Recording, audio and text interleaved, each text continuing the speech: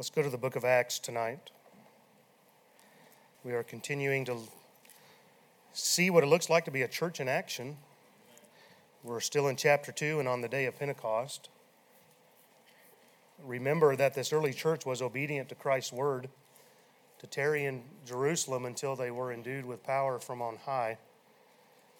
They're assembled together obediently. They're in one place, one accord, and suddenly they were filled with the Holy Ghost. This caused them to speak effectively in other languages. They spoke of the wonderful works of God. Because these appeared to be uneducated Galileans, people began to marvel. How are these guys being able to speak in these languages? I can't even say that right in proper English. How are these guys able to speak our language in our dialect even with such perfection and so effectively? And the devout Jews who were highly educated men, they're listening to this and watching this, and they're beginning to marvel, and they were confounded, the Bible says. They were amazed. Some were asking, "What meaneth this?" Others didn't know what to say, so they just mocked him. "You guys are full of new wine. You guys are drunk."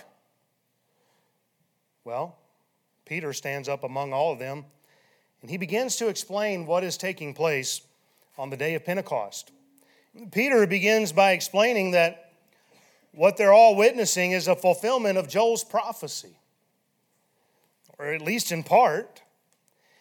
God had promised a day was coming when he was going to pour out his Spirit upon all flesh. And God said he would do so beginning in the last days. Well, that's been going on now for nearly 2,000 years. You say, well, God sure does have a weird sense of time. Well, maybe, I don't know. But 2,000 years to a God who's in the beginning and in the end, it's not time at all. Amen. He's already there. And so a day is as 1,000 years is a day. And it's been going on for 2,000 years. Seems like a long time to us. And God said he would continue to pour out his Spirit until the day of the Lord, which we are awaiting. That's the time of his wrath. And during that window of time, the last days to the day of the Lord, the Bible says there in verse 21, I believe it was, that whosoever shall call upon the name of the Lord shall be saved. And last week we saw in Peter's message how he began to explain the way you're saved is through Jesus Christ. Amen. He established the life and work of Christ. And then after that, he established the sufferings and death of Christ. And then once that was done, he established Christ's resurrection and victory.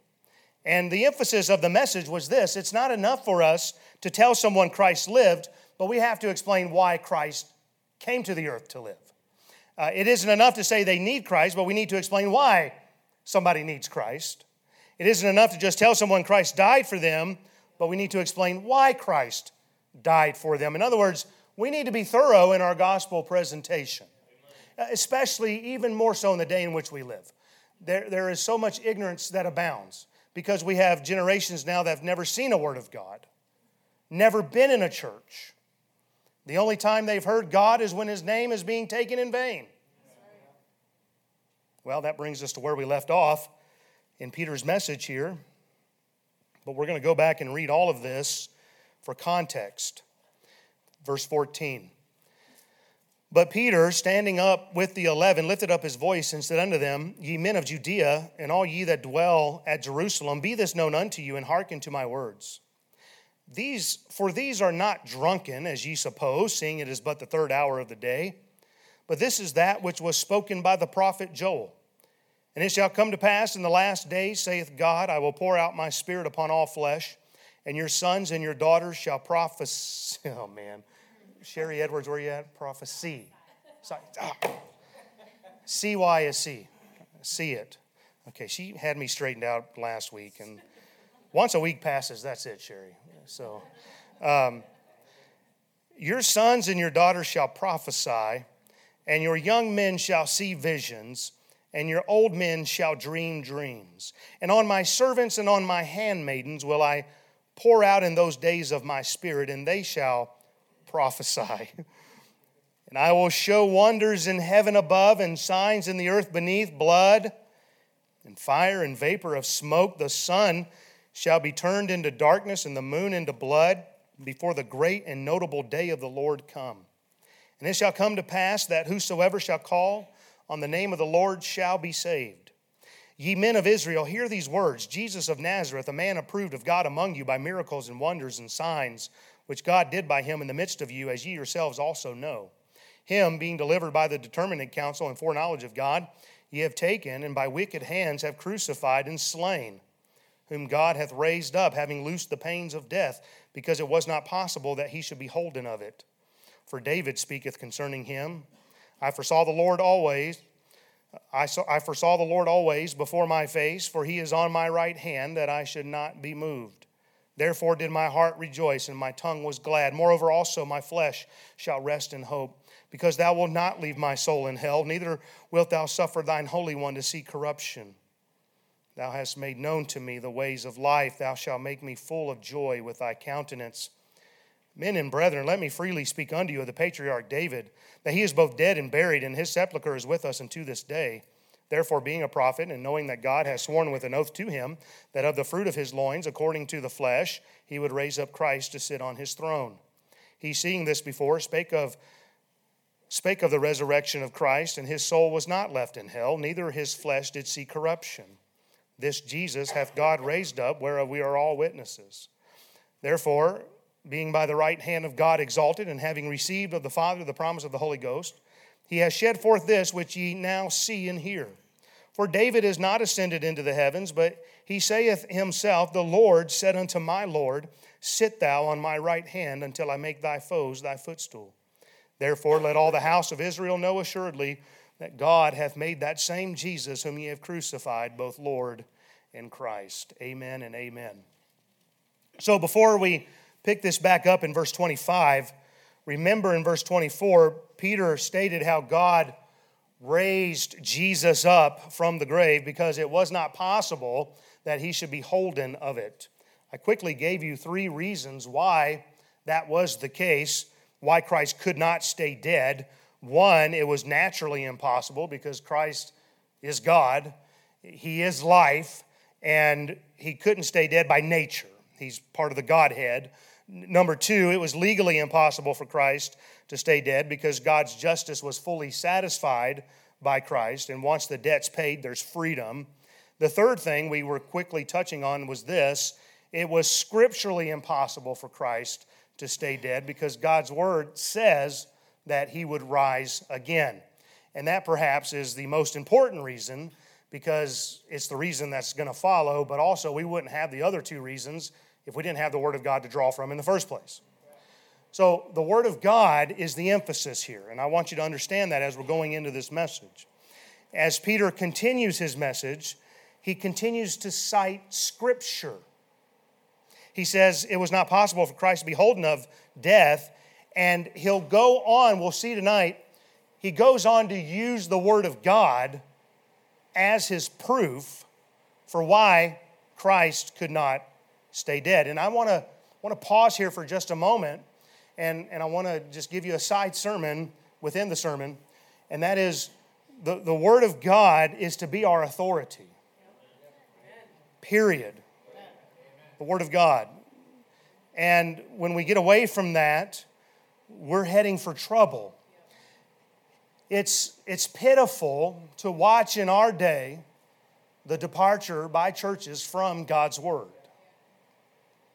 In fact, it's quite sickening to be a church, so-called, and then not stand on the inerrancy of God's Word. Paul told Titus in Titus 1, 9 through 11, that when it came to ordaining elders or pastors, one of the qualifications is he must be one who is holding fast the faithful word as he hath been taught, that he may be able by sound doctrine both to exhort and convince the gainsayers. For there are many unruly and vain talkers and deceivers, especially they of the circumcision, whose mouths must be stopped, who subvert whole houses, teaching things which they ought not, for filthy lucre's sake. And I try really hard in preaching to not rail against somebody. I don't like churches that have built themselves up by tearing others down. I try my best not to go there. But because of where I grew up, this one guy just gets me. And because it's where I grew up, there's people that I love and know that are caught up in this movement. And they're being deceived. Possibly deceived right into hell. He's a gainsayer. Across his campuses in the Atlanta area, 45,000 people attend that church. That's over half a Rapid.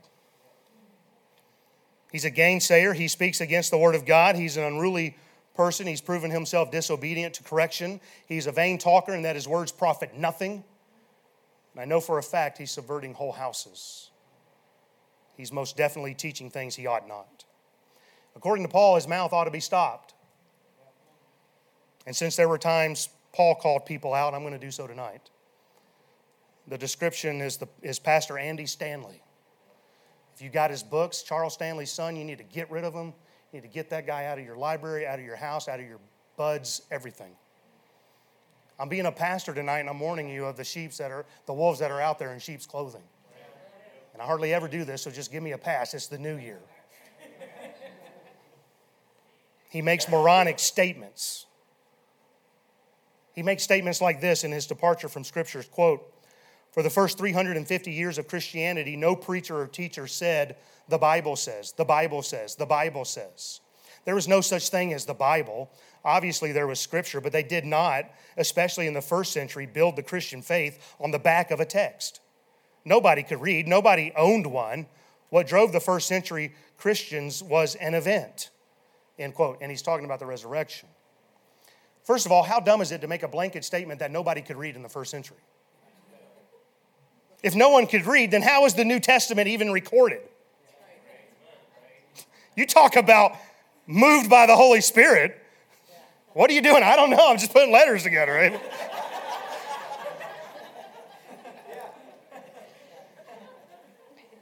If no one could read, then why would Jesus ask the Pharisees repeatedly, "Have ye not read?" If no one could read, then how was Jesus able to stand up and read the Scriptures in the synagogue? If no one could read, then how did all the people read the title above Jesus' head while he was on the cross? And by the way, that was written in 3 different languages. If no one could read, then how was the Ethiopian man reading the prophet Isaiah while riding in the chariot? Why would Paul say the Scriptures were read in the synagogues every Sabbath day? How were the epistles read in the churches? How did the Bereans search the Scriptures daily? Did I tell you, it just this one thing just gets under my skin. And listen, to say that no preacher ever said back then, the Bible says. Then what in the world was Peter doing in this message when he said in verse 16, "This is that which was spoken by the prophet Joel"? Duh. You know what Peter's saying? This is what the Bible says in Joel. What was Peter saying in verse 25 when he said, "For David speaketh concerning him"? What was Peter saying in verse 31 when he was saying of David, seeing this before, spake of the resurrection of Christ? What was Peter saying in verse 34 when he was saying of David, saith himself? Good night. That's 4 examples right here in chapter 2. Listen, if I was the Dallas Theological Seminary, I'd be asking for my master's degree back. I'd be like, here's your money. To say no preacher said the Bible says, then why does the New Testament say 31 times, as it is written? Referring to the Old Testament. Why did John, Paul, and James all use the phrase, the Scripture saith? Do you know what it means when they say the Scripture saith? Do you know what they're saying? The Bible says. Oh, nobody ever said that back then. He goes on to make moronic statements like the Bible did not create Christianity. Christians created the Bible. What? Then why does the New Testament frequently mention what was fulfilled from the Old Testament? Why did Jesus say in John 5:39, search the scriptures, for in them you think you have eternal life, and they are they which testify of me? Don't tell me the word of God wasn't a part of it. Why was Paul's manner to go to the synagogue and reason with them out of the scriptures? Let me give you another idiotic statement. Quote, the time has come for us to step back onto a more sure footing, and I think a firmer foundation, and to build our case for our congregations and for this generation on the event of the resurrection, and not the authenticity or infallibility of the text. Okay, a more sure footing? Now I'm beginning to wonder, does this man ever study the Bible? Because do you know what Peter said, who apparently couldn't even read? Peter said, we have also a more sure word of prophecy. Well, we need to step back on a more sure foundation. Peter said, we have a more sure word of prophecy, wherein do you do well to take heed. And so how could any so-called pastor ever suggest the Bible in of itself is inadequate when David wrote in Psalm 138 and verse 2, for thou hast magnified thy word above thy name. I'm just trying to preach to you tonight the importance of the Word of God. I don't know how this kind of stupidity goes unchecked, except that you build a church full of lost people, or you get a bunch of people that will never read their Bible. I just need to say these things tonight, okay? I already told you I was going to be a bit cantankerous tonight. And then you get a pastor who refuses to preach verse by verse. And then you can say whatever you want the Bible to say. Because you can take verses completely out of context. And you can put them on the screen next to you while you're... And never have a Bible open up here. And you can just make it say whatever you want to say. And on this note, let me give you one last lame-brained quote here.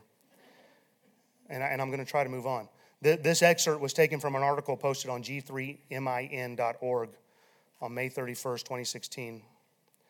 Entitled Andy Stanley's Problem with the Bible, written by Josh Buse. Quote, Andy Stanley is not an expository preacher. In an interview with Ed Stetzer in 2009 regarding his book titled Communicating for a Change, Stetzer asked Stanley about preaching. The question was, what do you think about preaching verse-by-verse messages through books of the Bible? Andy Stanley responded, guys that preach verse-by-verse through books of the Bible, that's just cheating. It's cheating because that would be easy, first of all. That isn't how you grow people. No one in the Scripture modeled that. There's no one example of that, end quote. It's quite clear that Stanley isn't a fan of verse-by-verse preaching, but what does that communicate regarding his overall approach to the Bible, end quote on the article. I can assure you verse by verse is not cheating. You say, well, that's what you do. I know, and it's very laborious.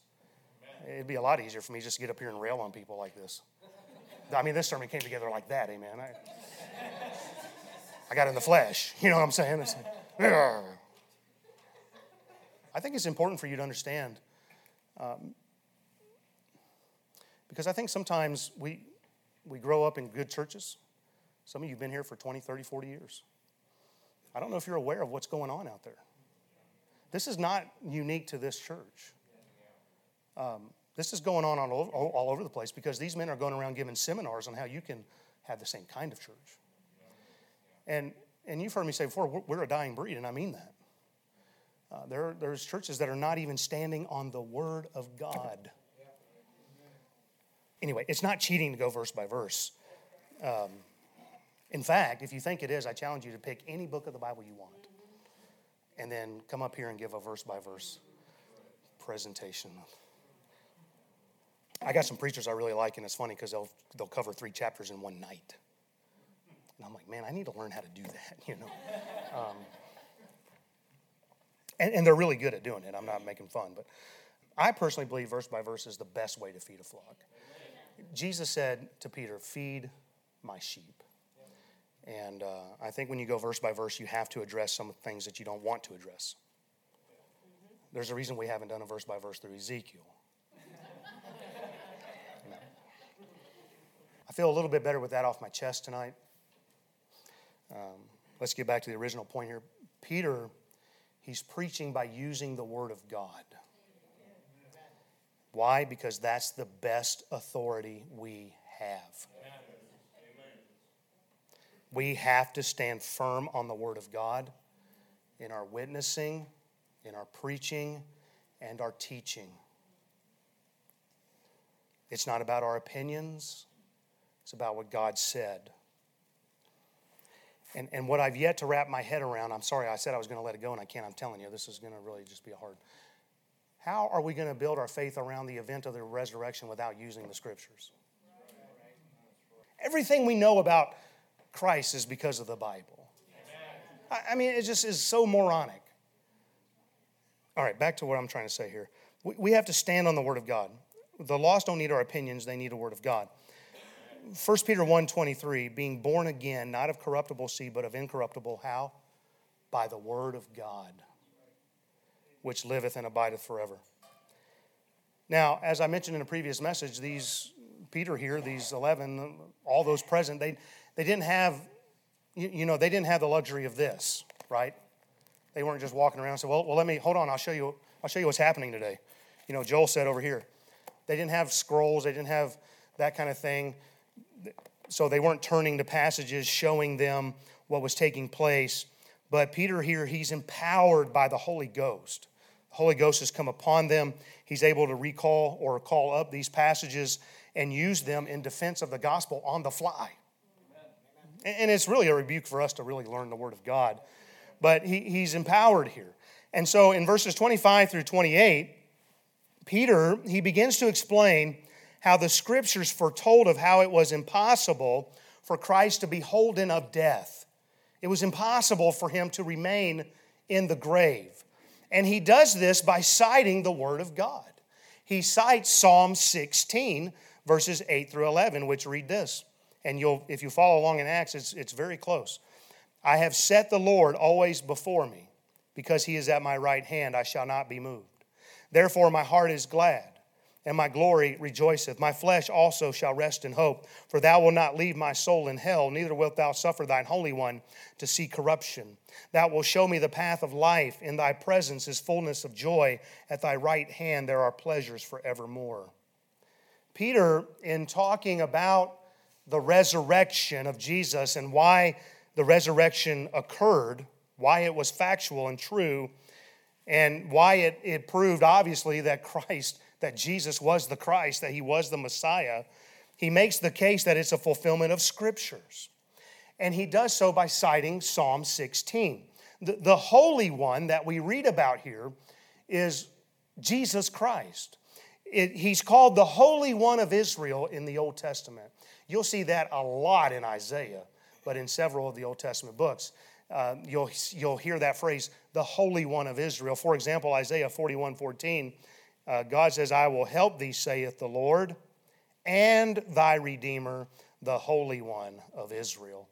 And then in Acts chapter 3, we'll see in verse 14 there, when we get there, Peter will call Jesus the Holy One.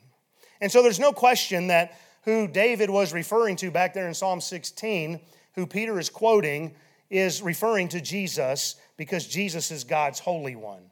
Now, I personally do not believe that some people teach when Jesus died that he literally went to the fiery part of hell, that he was burned with fire.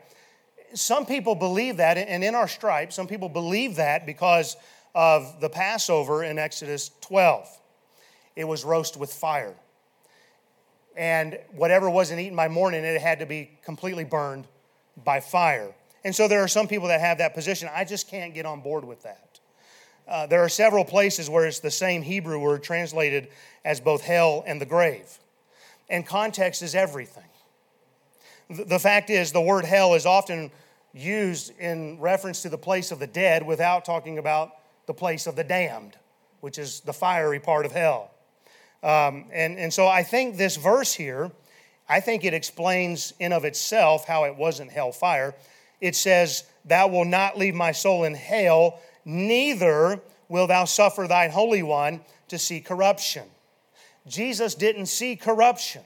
Now, there's two ways to view that. You can either view that as he did not see corruption in that he was not in the grave long enough to be as Lazarus was when Martha or Mary once said, Lord, by now he stinketh, because he'd been dead 4 days. Jesus was only in the grave 3. And so that could be what is actually meant here. But I think there's also room to consider that he didn't see corruption in hellfire, because that's reserved for the damned. That's reserved for those who are lost. And I think that's a possible way to look at that. But not to mention, and one of the most compelling things to me, is that when Jesus was on the cross, right before he gave up the ghost, he said, Father, into thy hands I commend my spirit. I mean, he commended his spirit to the Father. And now I'll entertain the possibility that when Christ did go into the grave, that he did go down to the lower parts of the earth to go into what was then called Abraham's bosom and lead captivity captive. See also Ephesians 4, 8, and 9, I think it is, and where it says he descended, and that could just be he descended from heaven. It could be he descended into the ground there beyond just going into the grave. But anyway, I don't think it means he went to be burned with fire in hell, as some believe. Now, you can talk to me about that afterwards, and I'll be fine with that, but I'm going to give you further proof of why here in just a second. To further use Psalm 16 as Peter's justification for saying that Jesus could not be holden of death, he says in verse 29, Men and brethren, let me freely speak unto you of the patriarch David, that he is both dead and buried, and his sepulchre is with us unto this day. Peter is letting them know that David was not writing Psalm 16 of himself. And that could have been a popular thing people thought a lot, because when you consider the Ethiopian eunuch riding in the chariot reading Isaiah, he asks, is he speaking of the prophet or of some other man? And David here is saying that David was not speaking of himself, but he was speaking of the Messiah. He was speaking of Christ. And he says, we know where David's sepulcher is. We know he's dead. We know that his body is lying in the sepulcher. And when you think about it, verse 29 is further reasoning for not believing that Jesus went into hell to be burned, because Peter explains what is meant by being left in hell and seeing corruption when he relates it back to King David. Peter says this can't be about the patriarch David, because David was left in hell, or the grave is what it means, because we know it can't mean hellfire. David did not go to hell. He was a man after God's own heart. And Peter is saying David did see corruption, which means that David did stay in the grave. His body did decompose. He did see corruption. And so I think that further explains that. And did I just say a bunch of stuff nobody's ever heard? Has anybody ever heard that position before? All right, 2 of us got that. Amen. The rest of you forget that you even ever heard it. I read it in a book, and I was just surprised that it was a position being held. So I guess everybody else has never even heard of it. Amen. I'm glad I wasted all that time studying something that was of absolutely no value. And then in verse 30, Peter explains how David was a prophet and knew that there would be one raised up to sit upon his throne. Peter says God swore to David that this was with an oath, that this was going to take place. We call this the Davidic covenant. 2 Samuel 7, verses 12 and 13, and verse 16, they say this, And when thy days be fulfilled, and thou shalt sleep with thy fathers, speaking of David, I will set up thy seed after thee, which shall proceed out of thy bowels, and I will establish his kingdom. He shall build an house for my name. I will establish the throne of his kingdom forever. And thine house and thine kingdom shall be established forever before thee. Thy throne shall be established forever. And then Psalm 89, verses 3 and 4. I have made a covenant with my chosen. I have sworn unto David my servant. Thy seed will I establish forever and build up thy throne to all generations. Selah. So because of this covenant, listen now, this is the point. Because of this covenant that God made with David, it was not possible for Jesus to stay in the grave. It was not possible for him to be holden of death. He had to rise again in order to sit upon the throne. And he had to rise again in order for the word of God to be true. And in verse 31, David, seeing this before, spake of the resurrection of Christ, that his soul was not left in hell, neither his flesh did see corruption. And so Peter reiterates again in verse 32, this Jesus hath God raised up, whereof you're all witnesses. We're all witnesses. We saw this. And then in verse 33, Peter brings it back to the original inquiry when they were saying, what meaneth this? What's going on? How are you guys speaking in these languages? Peter's now starting to bring this back by saying, therefore, being by the right hand of God exalted, and having received of the Father the promise of the Holy Ghost, he, Jesus, hath shed forth this which ye now see and hear. And so Peter's letting them know that what you are witnessing is the outpouring of the Holy Ghost. I've already told you, Joel said it was coming. And now I'm telling you, because Jesus couldn't stay in the grave, and now that he's exalted and he's by the right hand of God, the promises he made to us are coming to pass. He's pouring out his Spirit upon us. And that's why you can look at us Galileans that are unlearned in your sight, and you can look at us and marvel, why are we able to speak to you in your native tongue? Why? Because Jesus is alive. Because Jesus has risen again. Because he's at the right hand of the Father. And because of that, he's now given us the Holy Ghost. And so Peter's letting them know that all of this is happening because Jesus is the Christ. And in verses 34 and 35, Peter yet again references more Bible. Amen. For David is not ascended into the heavens, but he saith himself, the Lord said unto my Lord, sit thou on my right hand until I make thy foes thy footstool. Peter here is quoting Psalm 110 in verse 1.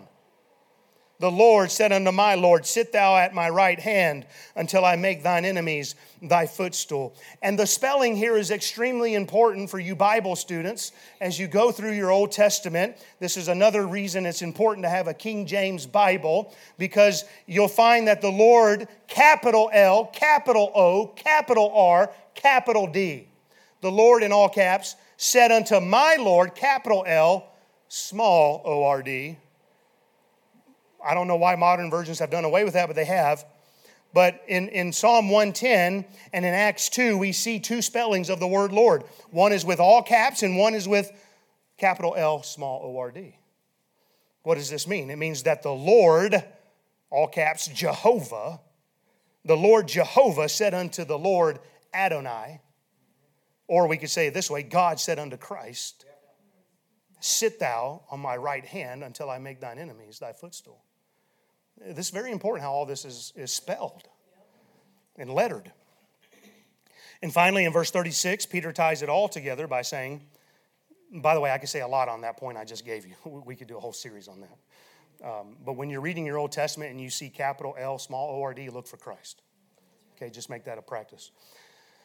And finally, in verse 36, Peter ties it all together by saying, therefore let all the house of Israel know assuredly that God hath made that same Jesus whom ye have crucified, both Lord and Christ. In other words, Jesus is the Lord David was referring to in Psalm 110. He is the Christ, the anointed one, the Messiah. Peter says, this is who y'all crucified. You crucified the one that the Old Testament said was going to arrive. You missed it. By the way, the disciples missed him. Peter said, that's who you crucified. Can you imagine? We know some of them were cut to the heart. We'll see that next time. We'll see that beginning in verse 37. But Peter said, this is the man. It's because of this same Jesus resurrected. The one that Joel, or the day that Joel spoke about, it's here. The one that David said would come, he has come and he's risen, he's ascended. And because of this, we are now speaking to you this day in these other languages. Now, I kind of quickly went through those set of verses because what I really want us to get from this tonight is a church in action is a church that uses the Word of God as their authority. We don't waver on the Word. We don't apologize for the Word. We don't water down the Word. We're to be people of the Word. Peter references Joel chapter 2, Psalm 16, Psalm 110. He talks about the Davidic covenant. All in those verses. In this simple message he gave, it's laced with the Word of God. A church in action will preach, "Thus saith the Lord." Amen. Andy Stanley told his followers, "If you are like me, many of you were brought up to believe Jesus loves me. This I know, for the Bible tells me so. And this is where our trouble began." End quote. I'm here to tell you the Bible tells us so is the firmest foundation we have. The firmest foundation we have in this world of shifting sand is the Word of God. It's the Word of God. Listen to me, it's the Word of God. Did you read it today? Do you read it every day? Did you read it last year every day? The amens peter off the more we get further into this. You know why? Because we say out loud we love the Word of God, but in practice, do we really? We spend more time on the games. We spend more time in front of the television, on our phones, reading books, whatever your hobby is, amen? Say, what's your hobby? Mine's just sitting there staring. Do we really love this Word? Use it in preaching. Use it in teaching. Use it to lead others to Christ. Use it as the basis of your faith. Use it as the authority in your life. And search it daily. Don't ever budge on the Word of God. Don't ever shy away from the Word of God. You let them mock you. You let them ridicule you. You let them call you names, all they want. But the Word of the Lord endureth forever. Amen. Psalm 119, 7 through 11, we sing it sometimes on Sunday night. The law of the Lord is perfect, converting the soul. The testimony of the Lord is sure, making wise the simple. The statutes of the Lord are right, rejoicing the heart. The commandment of the Lord is pure, enlightening the eye. The fear of the Lord is clean, enduring forever. The judgments of the Lord are true and righteous altogether. More to be desired are they than gold, yea, than much fine gold, sweeter also than honey and the honeycomb. Moreover, by them is thy servant warned, and in keeping of them there is great reward. Jesus said, heaven and earth shall pass away, but my word shall never fail. Amen. His word will never pass away.